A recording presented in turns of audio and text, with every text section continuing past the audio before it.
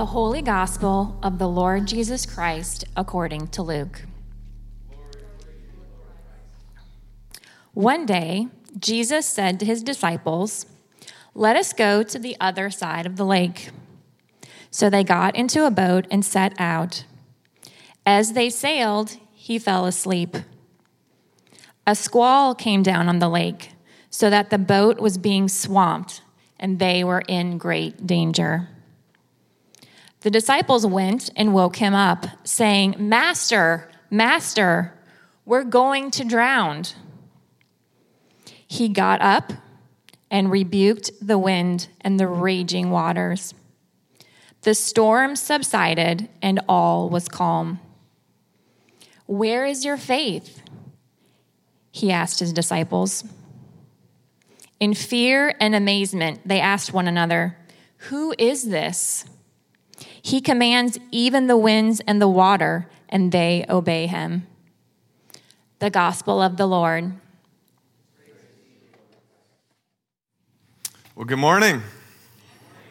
Good morning to all those who are joining us around South Carolina and other states, maybe even other countries. It's a joy to have you join us. I'm Pastor Paul. I'm the senior pastor here. And before we dive into Luke chapter 8, would you join me as we go to God with another brief word of prayer? Dear Heavenly Father, may the words of my mouth and the meditations of our hearts be pleasing in your sight, our rock and our redeemer. And in the oldest prayer of the church, I pray, come, Holy Spirit, come. In Jesus' name, amen. Well, let me begin by asking you all this question. Have you ever needed a rescue? Brandon, Brad, Garth, others, have you ever needed a rescue? This week I came across this short but memorable story from Texas.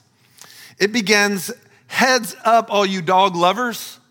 This is a scary story with a happy, feel-good ending."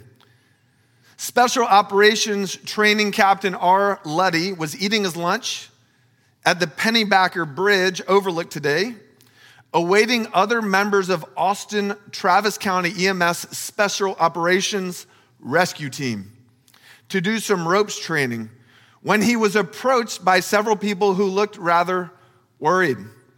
They told Captain Luddy that a dog had fallen off a cliff nearby and asked if he could help. Captain Luddy, of course, sprung into action. "I grabbed my med bag and ropes and started running towards the scene," he said.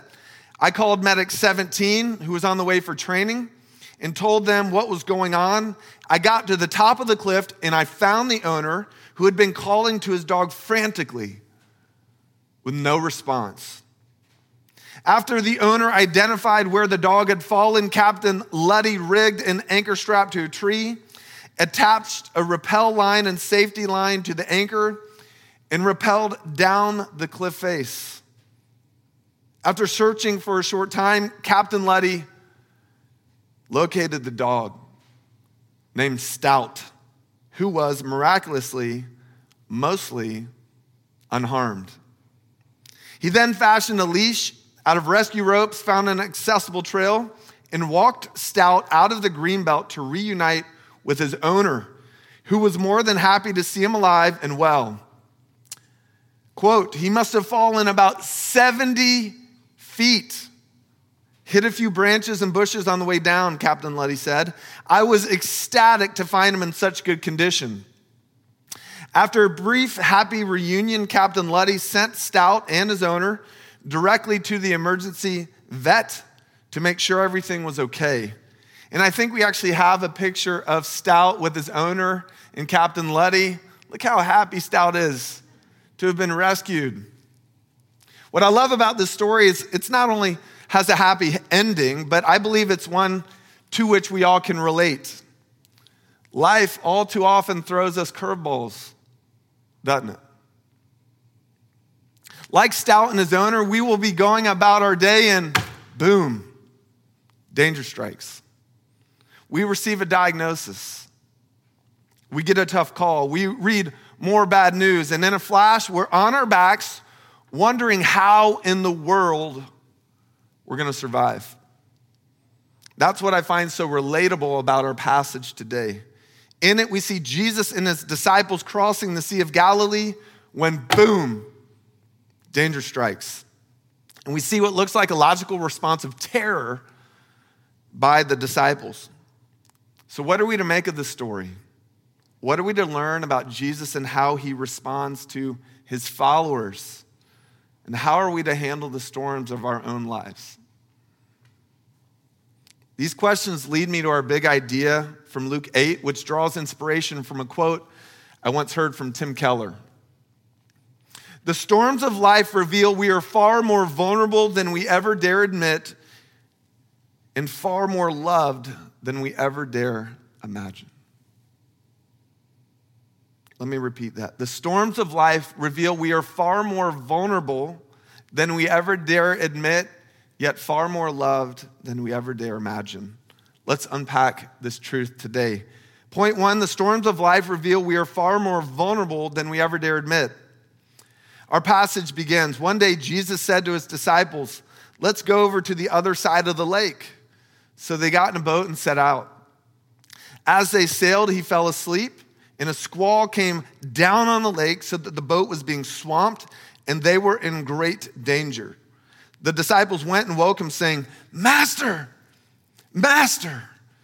we're going to drown." So let me set the scene here of our passage. Thus far in his ministry, Jesus has been demonstrating love and power, the love and power of God by healing the sick, delivering people from evil spirits, proclaiming the word of God, offering forgiveness for sins, and even raising people from the dead. And people are shocked. They're astonished, including those who are closest to him. Some say, "Who is this fellow? Who can forgive sins but God alone?" And meanwhile, others proclaim, "A great prophet has appeared among us. God has come to help his people." You see, everyone was trying to figure out who Jesus was, not just for Israel, but for themselves.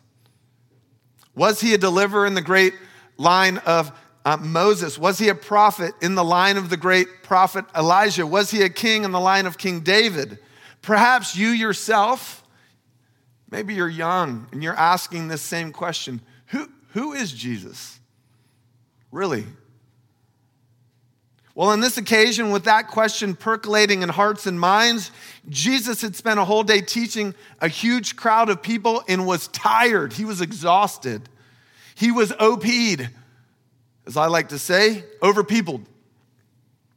And he wanted to rest. So he instructed his disciples to set sail across the lake that was right in front of them. And we know from Mark's account of the story, it was nighttime, so off they went. Now, here are some additional things you need to know to grasp the weight of this story. First, the lake reference here is actually the Sea of Galilee. And although it's not huge, it's unpredictable. As one writer says, though the Sea of Galilee is only 5 miles wide and 13 miles long, its perils are considerable due to the unique geography. The sea itself is an incredible distance below sea level. I think it's about 700 feet below sea level. And it's surrounded by imposing mountains gouged with deep ravines. These ravines serve as gigantic funnels that bring winds whirling down upon the lake without notice. These gales are often strengthened by a thermal buildup in the extremely low valley that sucks the cold air violently downward. And so what happens in our story? In the pitch blackness of night, a squall or hurricane of wind strikes the lake. It's so terrifying, in fact, that Matthew uses this word. It was seismos, meaning it was seismic in its destructive force. And so the impact's obvious. We read the waves begin crashing over the rails of the boat in which Jesus and his disciples were traveling, and they began to sink. Now do me a favor, close your eyes for a moment and just imagine the scene with me. Imagine the high scream of the wind as it whipped over their heads. Imagine as the power of the waves as they threaten to dismantle the wooden hull under their feet. Imagine the bodies of the disciples as they're thrown to and fro, all of them desperately trying to bail out the water around them. Just imagine. To say that they were vulnerable would be greatly understating the obvious. It's no wonder that they finally cried out, "Master, Master, we are drowning."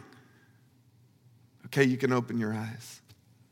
So perhaps you too have cried out to God when the storms of life have come your way. God, my marriage is failing and I need your help. God, the health of my loved one is failing and we need your help. God, my finances are dwindling and I need your help. God, I am scared. God, I am lonely. God, I am anxious. God, I am depressed. God, I'm so tired. I need your help. You see, the storms of life reveal we are far more vulnerable than we ever dare admit. And to further heighten this truth in our passage, there's another element we need to remember. If anyone in the entire world should have known how to navigate this situation, it was the men in the boat with Jesus. Peter and several others who were following Jesus were not priests. They were professional fishermen by training. In fact, Jesus had actually called these very men on these very waters in Luke chapter 5. And that's why this story is so haunting. You see, no matter our experience or credentials in life, we all face storms. Storms we cannot escape through our own willpower or training. Times where we not only will feel helpless, but are actually helpless in our own skin. Times when the lights go out and our boat begins to sink. Perhaps you're in that place right now. Thanks be to God that our story does not end here, which leads me to point two. The storms of life reveal we are far more loved than we ever dare imagine. Our passage continues. He, Jesus, got up. He rebuked the wind and the raging waters. The storm subsided and all was calm. Where's your faith? He asked the disciples. In fear and amazement, they asked one another, who is this? He commands even the winds and the water, and they obey him. Now, I don't know if you call it the juxtaposition in our story, but as the winds are howling, the boat is sinking, the disciples are screaming, "Where's Jesus?" He's sleeping. What? Yet, the great twist or irony in our story is that as the disciples wake up Jesus, they too are awakened. Not physically, but spiritually. It's only through the storm that they are personally awakened to his power and his love. Yes, up to this point, they clearly respected Jesus. He was their rabbi. He was their teacher. He was their friend. So it makes sense that they would have addressed him, "Master, Master," when they cried out for help. Yet something drastically changes once Jesus gets up and calms the storm. We read the disciples were stunned and asked one another, "Who is this?" He even commands the winds and the water, and they obey him. Apparently, sometimes the box in which we place Jesus is far, far too small. And that proved true for his disciples. As they discovered, Jesus is not just another religious leader, another great teacher, or another good role model after whom we can build our lives. Jesus is much more than that, Sean. By demonstrating that he has power over the winds and the waves, Jesus demonstrated to the disciples in the world, he not only represents God, but is God himself. For as the scriptures attest, it is only God, Yahweh himself, who controls the winds and the waves and has dominion over all creation. As Psalm 65 reads, you formed the mountains by your power and armed yourself with mighty strength. You quieted the raging oceans and their pounding waves and silenced the shouting of the nations. Those who live at the ends of the earth stand in awe of your wonders. For where the sun rises to where it sets, you inspire shouts of joy. And one could only imagine the shouts of joy that were welling up in the disciples at that moment when they awaken to the full or real identity of Jesus. Here in their boat, in their storm, intimately involved in their lives, sat the Lord of all creation. The Alpha and the Omega, the one who the writer of Hebrews says is the radiance of the glory of God and the exact imprint of his nature, the very one who upholds the universe by the word of his power. And this, friends, is what makes this story in the gospel so powerful. And why Jesus, once we really see him for who he really is so irresistible.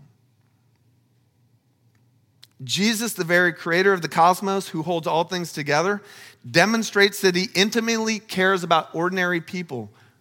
Sailor, he cares about you and he cares about me. What's more, as the rest of the story of Jesus unfolds, he proves that there is absolutely no storm he will not enter to demonstrate his love for you and me. See the big picture? See, the storms of life reveal we are far more loved than we ever dare imagine. Now, if I could just share on a personal level for a moment. The last couple of months have been hard for Carly and me.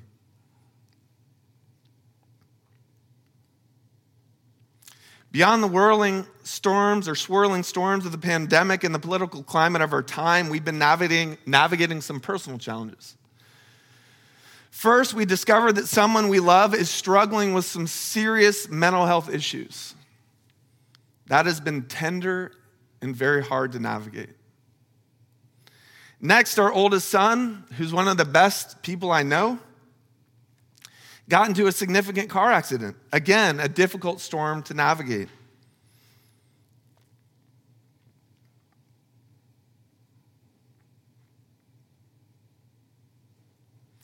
And lastly, one of our dearest friends in ministry suddenly passed away.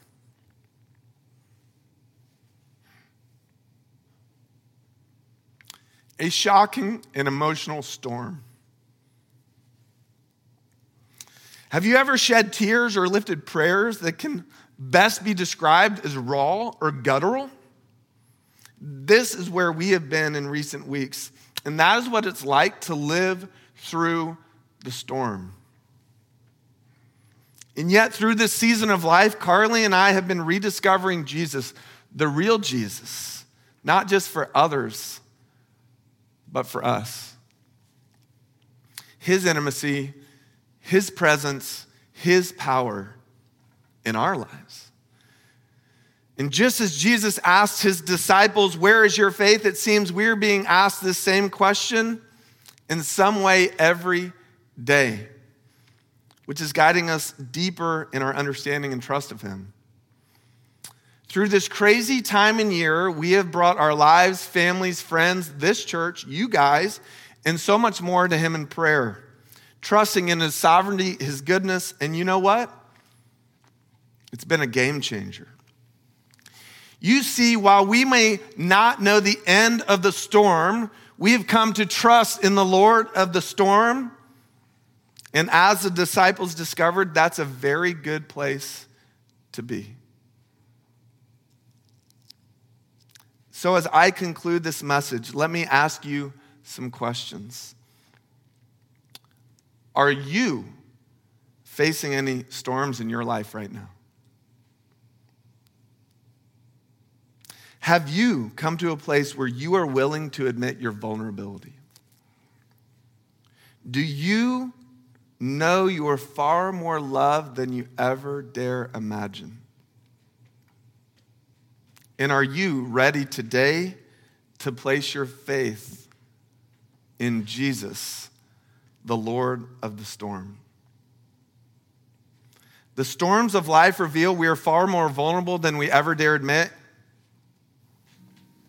and far more loved than we could ever dare imagine. So if you're ready to place your faith in Jesus, even if you've been in church, a church girl, a church boy your whole life, for whatever storm you're facing right now, if you're ready to do that in a fresh way right now, wherever you are, whether you're in the sanctuary or at home, I invite you to stand with me as we end this moment in prayer.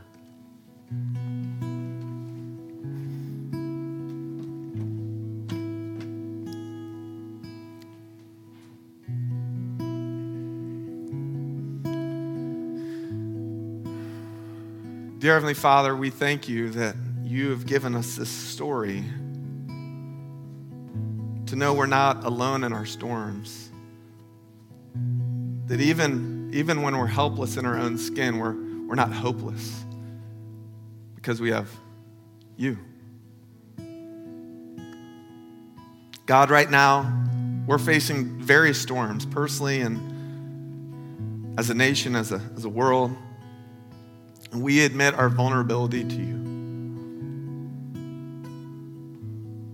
We surrender our lives to you. Would you fill us with hope?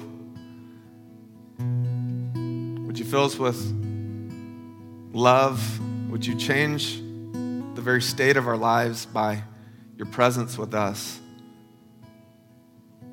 Jesus, redeem us, restore us. May we recognize that you are the Lord of the storm. And that's a good place to be. We trust you. It's in your name we pray. Amen.